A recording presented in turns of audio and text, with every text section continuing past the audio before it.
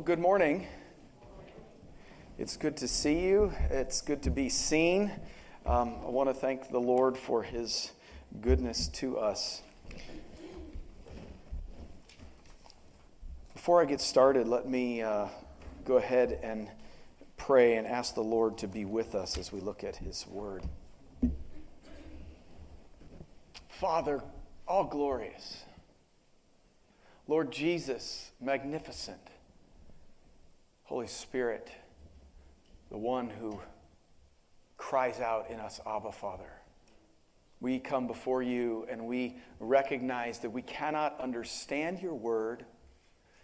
We cannot apply your word unless you do the work. Would you open our eyes, the eyes of our hearts? Would you open our ears, the ears of our hearts, to behold wonderful things from your word? Lord, would you keep the words of my mouth and the thoughts of my heart so that they would be pleasing in your sight, O Lord, our strength and Redeemer. We pray this in Jesus' name. Amen.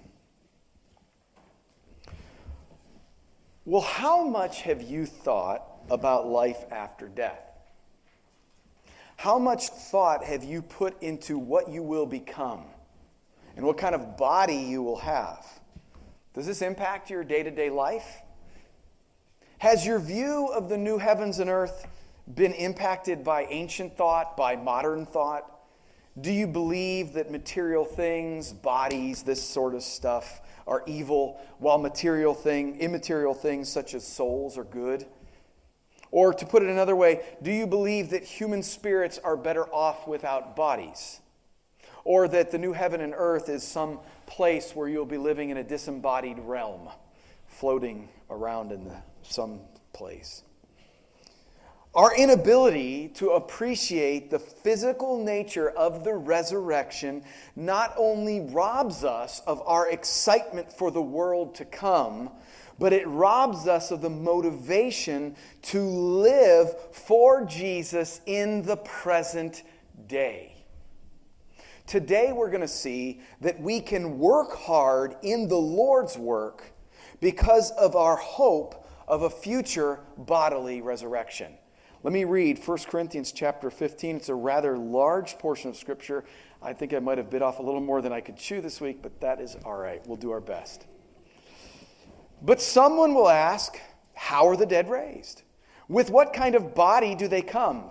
You foolish person. What you sow does not come to life unless it dies. And what you sow is not the body that is to be, but a bare kernel, perhaps of wheat or some other grain. But God gives it a body as He has chosen, and to each kind of seed its own body. For not all flesh is the same, but there is one kind for humans, another for animals, another for birds, and another for fish. There are heavenly bodies and earthly bodies, but the glory of the heavenly is of one kind, and the glory of the earthly is of another. There is one glory of the sun, and another glory of the moon, and another glory of the stars. For a star differs from star in glory. So is it with the resurrection of the dead.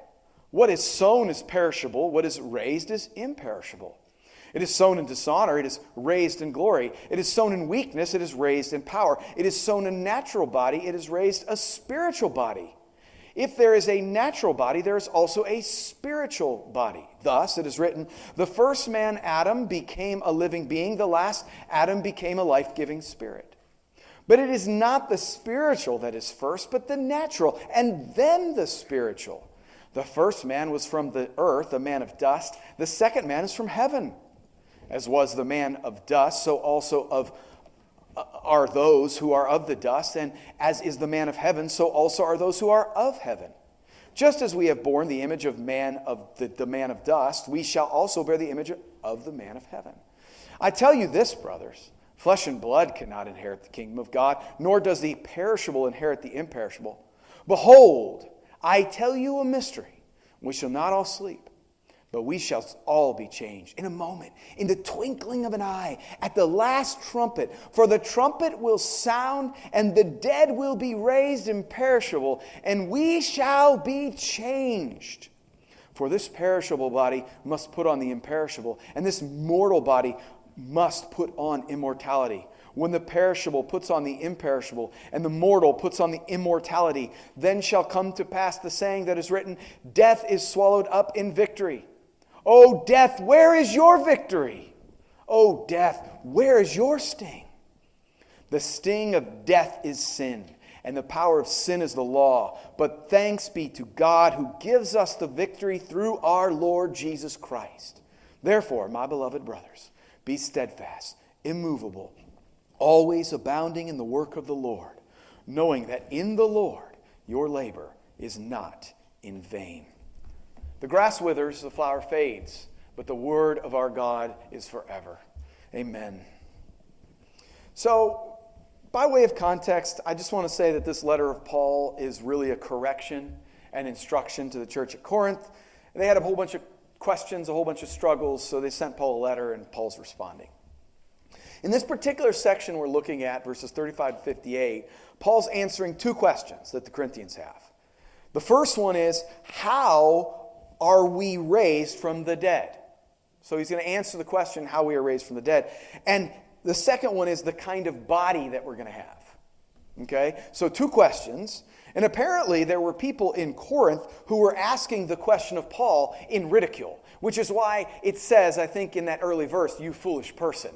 They were mocking him for what he was saying, and so Paul's responding in here. And so, essentially, they were probably denying that the resurrection was both future and bodily. And Paul makes reference of it in another passage to talk about Hymenaeus and Alexander, I believe are their names, and he basically says that they have denied the resurrection, or they've said that the resurrection has already happened. So these are people who are actually thinking that this stuff right here, you've already received the resurrection. In your soul, you are resurrected completely and fully, and there really isn't a resurrection to come. And so you shed this body stuff, and then you're up in heaven or wherever, and you're just this floaty substance. That's what they were talking about. And Paul, they're mocking Paul because of his belief in a real physical resurrection into a spiritual body.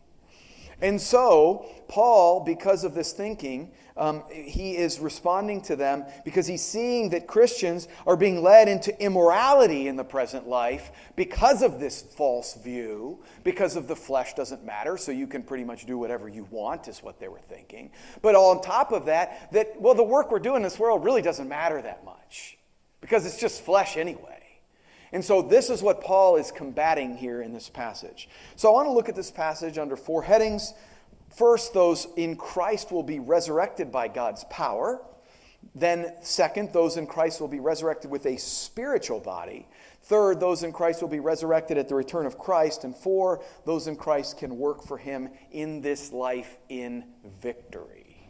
And that's the culmination, the conclusion in verse 58. Okay. So, first is how we are raised from the dead. Basically, those who are in Jesus Christ will be raised by God's power. So 35 to 41 is essentially that we are raised from the dead by God's power. And so we really shouldn't be surprised that it will be a spiritual body that is completely different from our current body. Okay? So he's saying, you were talking about the spiritual body in the new heavens and new earth. And so he's saying to us, well, listen, God can do all this stuff in creation, and he has. So why are you surprised that there's going to be this resurrected spiritual body that is to come? Okay. Now, Paul argues that everyone knows that transformation happens in nature, right?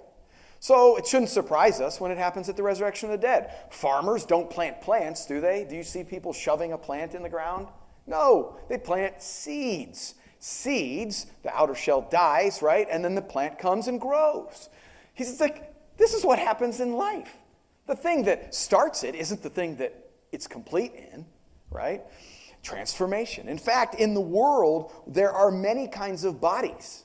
And that's what he's saying. And he says, God decides what each of these bodies will be and how each one of these bodies is unique. The same that God did and does in creation, he can easily do in the resurrection of the dead. Don't worry about it. Look at how he created the sun. Look at how he created the stars. Look at how he created the animals. They're all different. So what are you worried about the coming in the future? It's just because you don't understand it. God can do it. That's what Paul's saying. So we must not be confined by our naturalistic thinking. See, we tend to think naturally because we have physical bodies, so everything has to be physical like our body here, right? So when something is outside of that, something is beyond that, we're like, okay, it must not be able to be. But he's saying, look at the created order. Everything's different. The glory of the sun, the glory of the moon, it's different from the glory that's on the earth. It's not that one is necessarily greater than the other, it's just that they have different glories, different beauty to them. And so we should not doubt that God will clothe us with transformed and glorified bodies that are fitting for eternity. See, these perishable bodies are not fit for eternity. They are not. They cannot dwell eternally. They are made of dust. They will die, corrode, and they will just be done, turned back to dust. All right, so second, the kind of body we will have. Those in Christ will be resurrected with a spiritual body. Now, I'm using the term spiritual, and I use this term spiritual, I'm going to explain. I'm using a capital S. And I know it's like, whoa, wait a minute. But I'm using a capital S. It's a spiritual body. So Paul contrasts the resurrection and pre-resurrection body of believers. He contrasts the body that is under the curse of sin with a body that's resurrected. Okay? Paul teaches that we will not have a body like we have now, one that is decaying, one that is dishonorable, one that is weak, one that is conceived under the rule of sin. No, we will have a spiritual body that is recreated by the work of Jesus at the resurrection. So our natural body, this one right here, is going to be sown like a seed, put in the earth, dies, and then comes to life. It grows like that.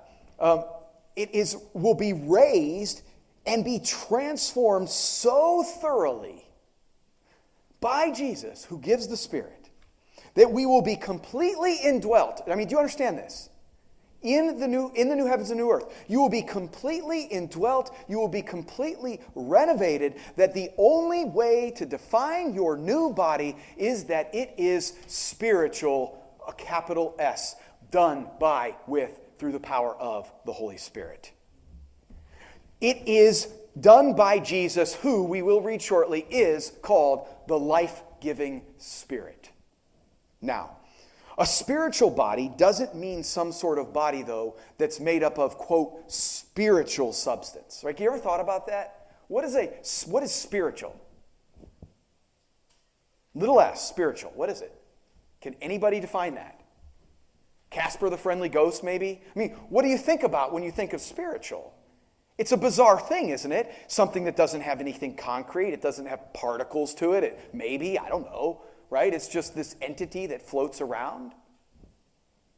So, whatever that is, but a body with its physicality that has been so thoroughly transformed or recreated by Jesus through the Spirit that it will be suitable to be with God. Suitable for the new heavens and new earth. You understand that? It has to be so transformed by the Holy Spirit that it is completely suitable to be in the presence of a holy God who is a consuming fire, who will not die when it sees God face to face. You ever thought about that? How does your new body not just completely be pulverized by seeing God, who is pure light? Well, it's a new body transformed into a spiritual body, a body that is recreated by Jesus Christ through the Holy Spirit. Now, next, Paul in verses 44, the last half of 44 to 45, goes on to explain the how and the why of getting a spiritual body. The idea here is that the first man, that's Adam, became a living life or a living thing. But the last Adam, Christ, it says, and you look in your Bibles, it says became a life-giving spirit. Now, I will tell you the truth. The only translation that uses this thing and puts a capital S, life-giving spirit, is the New Living Translation, which is more like a paraphrase. However, I think it's right, and I'm going to explain. In quoting Genesis 2:7, Paul makes a contrast between the first Adam and the last Adam. So Adam, the first created being, the last Adam, Jesus Christ. So just as the last three verses were comparing a corruptible, dishonorable, weak, and natural body to an incorruptible, honorable, powerful, spiritual body, so Adam now is being compared with Christ. Adam is being compared with Christ. Adam, it says, became a living life based upon God's breath. But he could not impart life. You understand that, right? Adam simply had life. But Jesus can impart life. Now, Jesus, though, at his resurrection, became the one who is life-giving. In other words, Adam was simply made a man, but at Christ's resurrection, Jesus became the one who is the real life-giver. Now, I want you to hear something from John 6:63. I'm not going to quote it, but I want you can look at it later. Jesus says of the Spirit in John 6:63 that he is life-giving. The Spirit directly is said to be life-giving.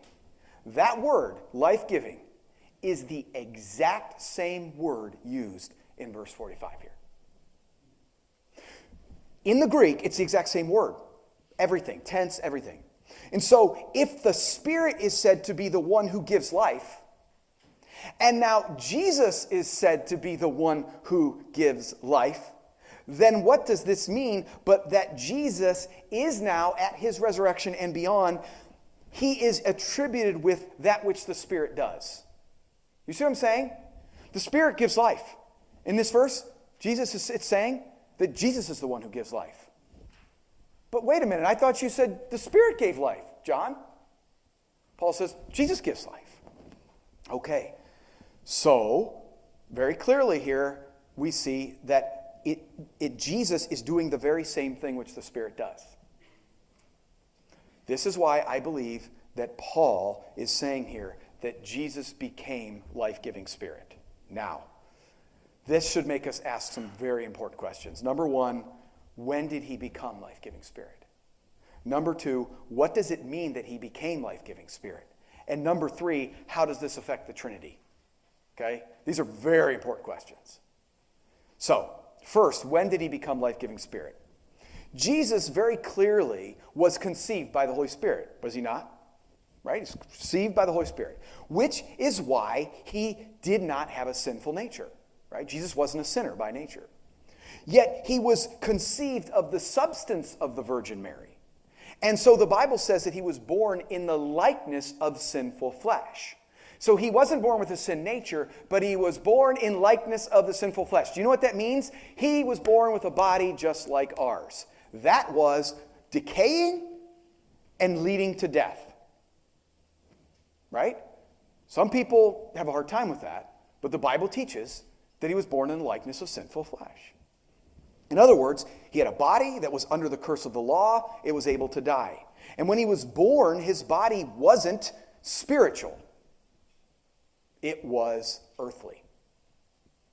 If we go further in his life, at his baptism, we see that he received the Holy Spirit for the empowerment of his ministry. Yet he still had a natural body, an Adamic nature just like ours, and that was subject to death and decay. He was empowered by the Spirit, and the Spirit was guiding him and giving him the power to do miracles, right?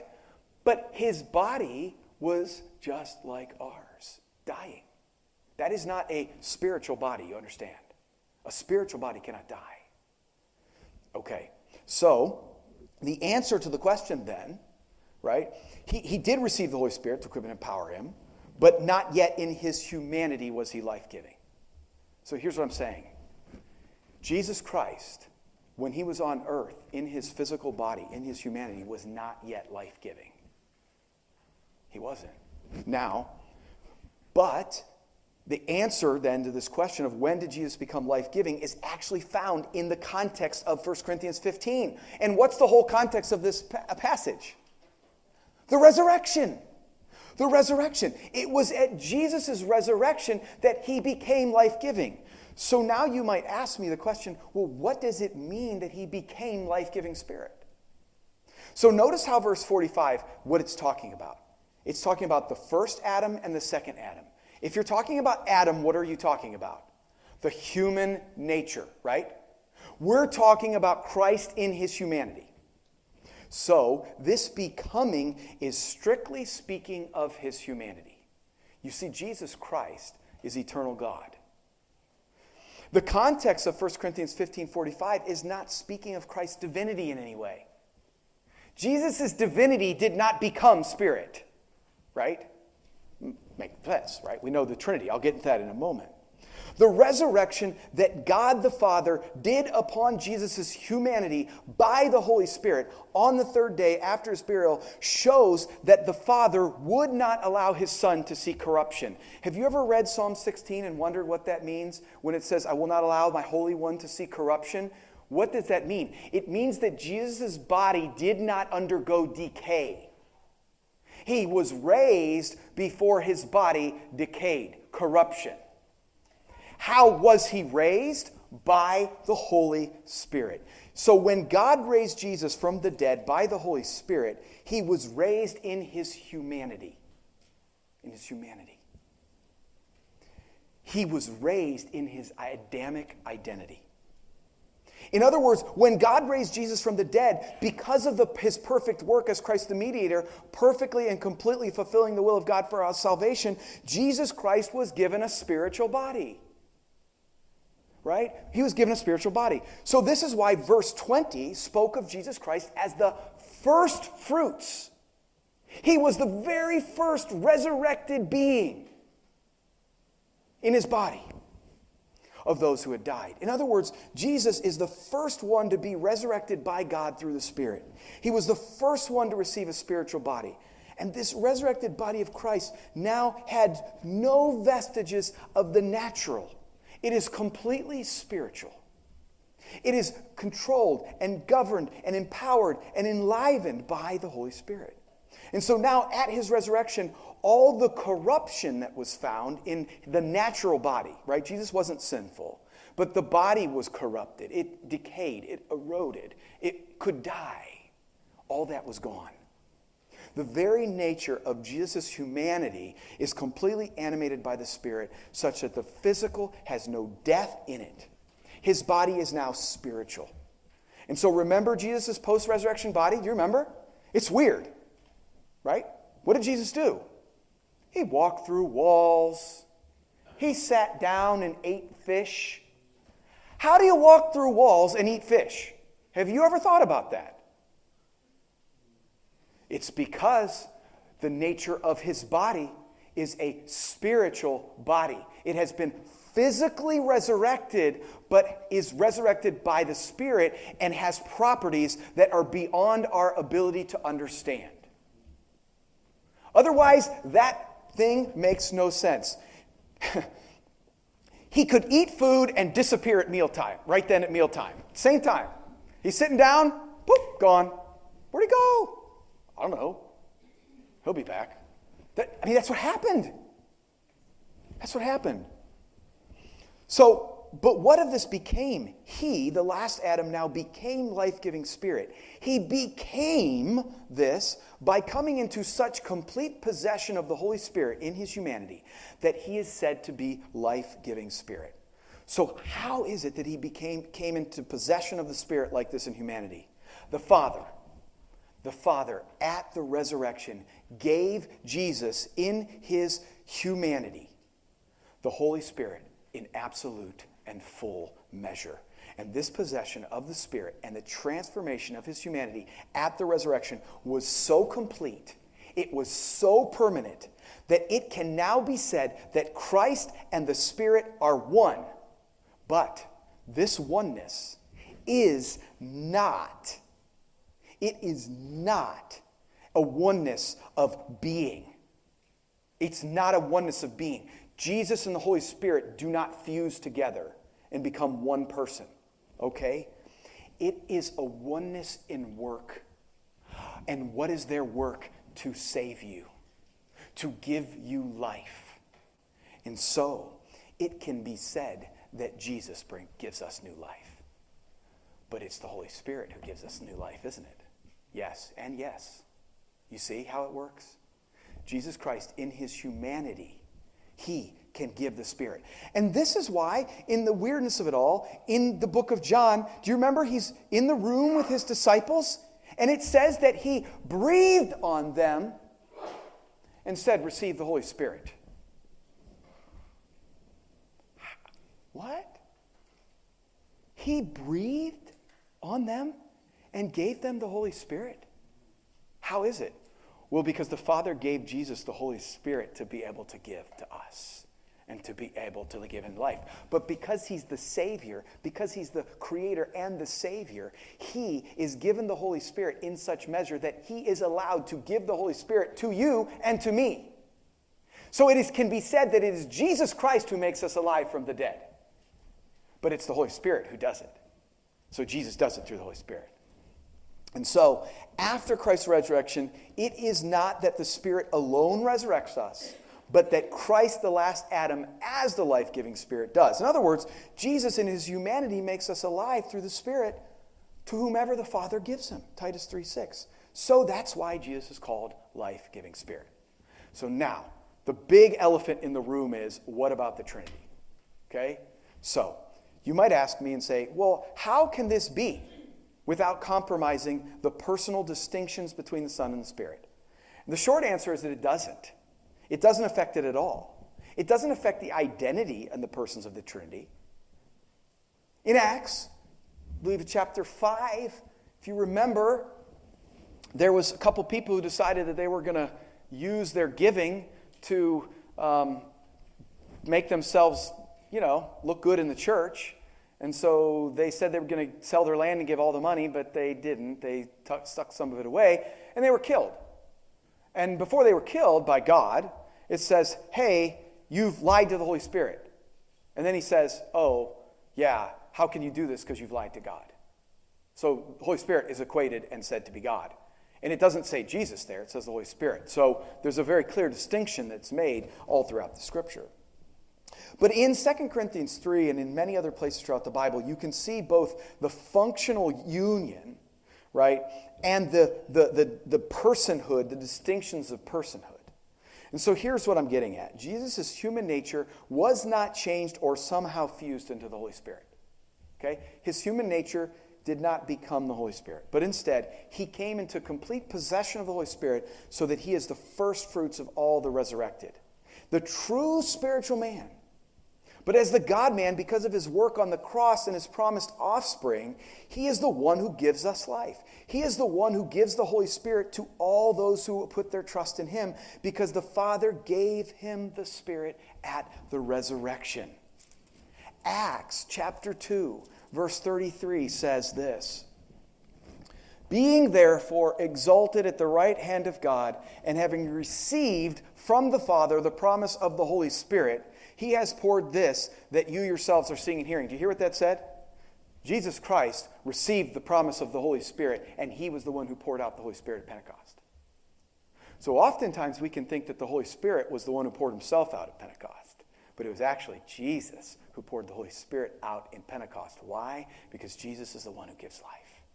Because the Father promised the Son that because of his work, he would have the Holy Spirit in such a full measure that he could give the Holy Spirit to others. And so if you have the Holy Spirit today, it's because Jesus gave him to you. Jesus resurrects the souls and the bodies of everyone who trusts in him. And this is why Jesus could meet with the disciples and have them say, and he could say, receive the Holy Spirit. Have you ever thought about, why did Jesus have the authority to look at the disciples in that room and say, receive the Holy Spirit? How does he have that authority? Because the Father gave him that authority, gave him the Holy Spirit in his humanity. Because when Jesus spoke those words, was he just in his divinity at the time he was in the room with them? No, because Thomas, around that time, could put his fingers in Jesus' prints on his hands, and in his side. He was human, a spiritual new human.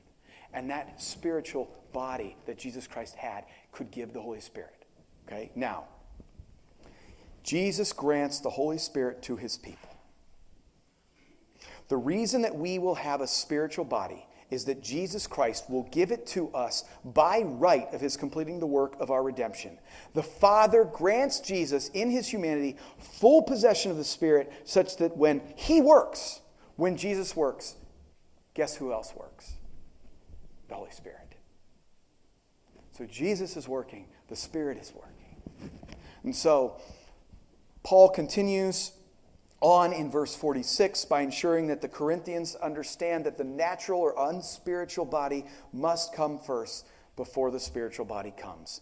In other words, the ideal, the perfect, should not be found at the beginning of history or somehow outside of history, but at the end of history, at the resurrection when Christ returns. So in verses 47 to 49, Paul is contrasting further the first Adam who is earthly. So he says, those who are found in him are and will be earthly, but who are found in Adam, but those who are found in Christ are and will be heavenly. Christ as life-giving Spirit is the resurrected and ascended Christ. He is glorified. He is exalted. He is the heavenly one. And those who are united to him at his ascension, in his ascension, are heavenly. And so then every person who's born of Adam, who's born in the image of Adam, made of the dust of the ground, is prone to corruption. But those who are born again in Christ, into his image, are made into his likeness. And so those who believe in Christ are united to him, and at their future resurrection will have a body just like he does, a spiritual body. They will experience complete transformation of their bodily existence, which will be controlled and governed by the Holy Spirit. But one of the differences is you don't get the Holy Spirit to give. You're not life-giving. I'm not life-giving. Jesus alone is life-giving. But we have the same kind of spiritual body. So when you start thinking about this, if we're said to get the same body as Jesus, that means that you will have such a body that as part of this physical world, you'd be able to walk through walls and eat fish.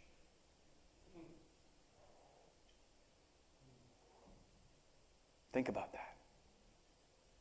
Jesus has said that he is the new man, and we are created, and we will be created in him, in his likeness, right? You can start saying, well, that was his divinity or this or that or the other thing. But no, it was his resurrection body, because you could put a finger in his side and he could go through walls. How do you do that? I don't know. But Paul told us earlier, hey, he's God. It's all right. You don't have to understand it. You don't have to understand. If you try to understand it, it's going to blow your mind. And you'll probably go into heresy and all sorts of other things. So trust him. And so we will receive a spiritual body, a body that is, united with and governed by and empowered by the Holy Spirit, and that body will never decay. Never, ever, ever decay. You know how you feel right now? You're hurting, right? Probably in some parts of your body at some point. Knees hurt, your arms hurt, your head hurts, you got headaches, right?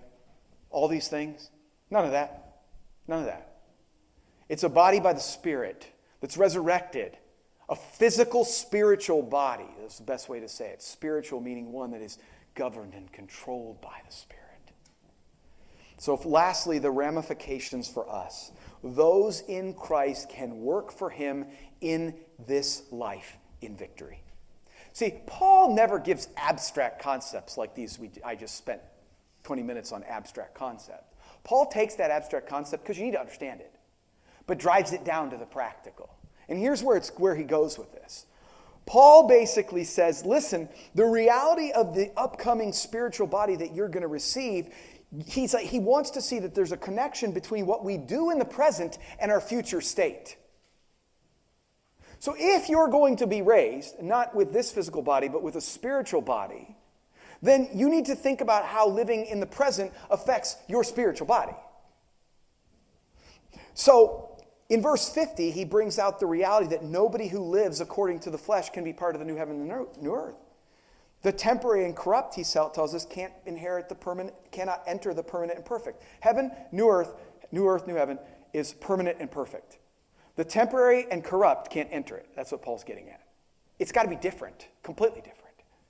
So in case some begin to think that this day of transformation of those in Christ into the permanent will never happen, Paul in verses 51 to 53 explains that something incredible is going to happen at the end of time in history. He says, not every person will die. That's what he's saying. Some will be alive when Jesus returns. Oh, Lord, I'd love for that to happen. At the trumpet blast. At the trumpet blast. They will go from corruptible bodies like this to incorruptible bodies. Boom. Just like that. The dead will rise from the grave with incorruptible bodies. The alive will somehow just magically be transformed and have incorruptible, uncorruptible bodies. And so, in the blink of an eye, can you imagine that? How fast it takes to blink that eye? The trumpet sounds, and boom, you now have a spiritual body. And this is probably why the early church cried out, Maranatha, come quickly, Jesus. It's not wrong to want to shed this corruptible flesh. But Paul's making sure that you know that it doesn't mean that you can just live like there's nothing doing in this world. Like, who cares? So, Jesus will do that. He will give us spiritual bodies that will no longer be able to decay and will be controlled and animated by the Spirit, and those alive will be given their bodies as well. Everyone will be changed at once. And anybody who will be in the new heaven and new earth will have an incorruptible and immortal spiritual body. All must be like Christ, living in the Spirit, not just in their soul, but in their bodies too, those who are united to Him. And then and only then can they be with God forever. And so this is why verses 54 to 57 quote Isaiah 25, which is why I had us read that earlier. On that day, when the trumpet sounds, when Christ returns, Jesus will destroy death forever. He will wipe every tear from our eyes. And I don't know if you've ever cried, but do you ever let anybody wipe a tear from your eye? Do you want people getting their fingers next to this? No, you don't. You close your eyes and everything else so that Jesus will wipe the tear. That's how intimate, that's how precious our relationship with Him is. He will wipe those tears from our eyes. I want to feel Jesus' finger on my face.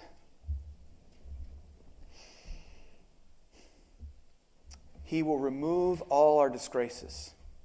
We will no longer have a remnant of sin and corruption in us. We will no longer carry the shame of sin, of half-heartedly loving God. No, on that day we will rejoice in His salvation. Death will be completely defeated because those who have rebelled against God will be everlastingly punished, and those who are in Christ will be everlastingly rewarded. No longer will a body be in a state of decaying or dying. For all outside of Christ, they'll be forever in corrupted bodies, but not those who are united to Christ will be in spiritual bodies. Can you imagine being in a corruptible body that doesn't ever dissipate? That's what it'll be like if you don't believe and trust in Jesus Christ. But those in Christ will have a spiritual body, perfect, complete. And so Jesus will then have been completely victorious over death. Death will no longer reign in our mortal bodies. Death cannot beat us. Death cannot bring us pain. Adam's sin introduced death into the world, which is now the fate of every human. Sin's presence requires the law to be in effect, which ultimately pronounces the death sentence. And so because of sin, death must reign as just payment. But at the return of Christ, death will have no power over us because we will be made fully alive as spiritual people.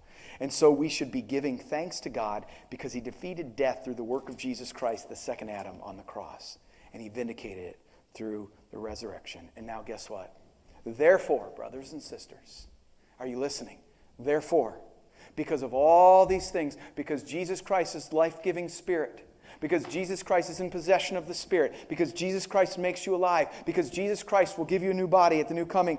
My beloved brothers and sisters, be steadfast, be immovable, always abounding in the work of the Lord, knowing that in the Lord your labor is not in vain. You see the connection? The physical body that you have now is sowing to eternity. What you do today matters. Do not live as people who are just caught up in the world. Be living as spiritual people who you will become one day. And so, the application is that we are living in victory. We are currently resurrected people in our soul, though not yet in our bodies. That's coming. It's coming. Be patient. If you're hurting today, be patient. You're going to get fixed. We will not always be in these corruptible and dying bodies. No, even today, the trumpet could sound. Do you realize? I could say the doxology, and Jesus could show up. And we would all be changed just like that. Do you know that was the hope of the early church? That he could come back now, right while I'm speaking. Right while I'm speaking. Would that be amazing? Come quickly, Jesus. So the labor that we do is not in vain. We should not live as corrupt people, but live as incorruptible people that we will soon become. We should be working diligently for the Lord. And when we do, we can be confident that our labor isn't just for this temporary world. Your labor, the good you do, the people you love, the gospel you share, that's for eternity, brothers and sisters. That's where the fruit will bear. And so, because of the hope of our bodily spiritual resurrection, we can live differently in our day-to-day lives. And there are three things. First, you need to be steadfast.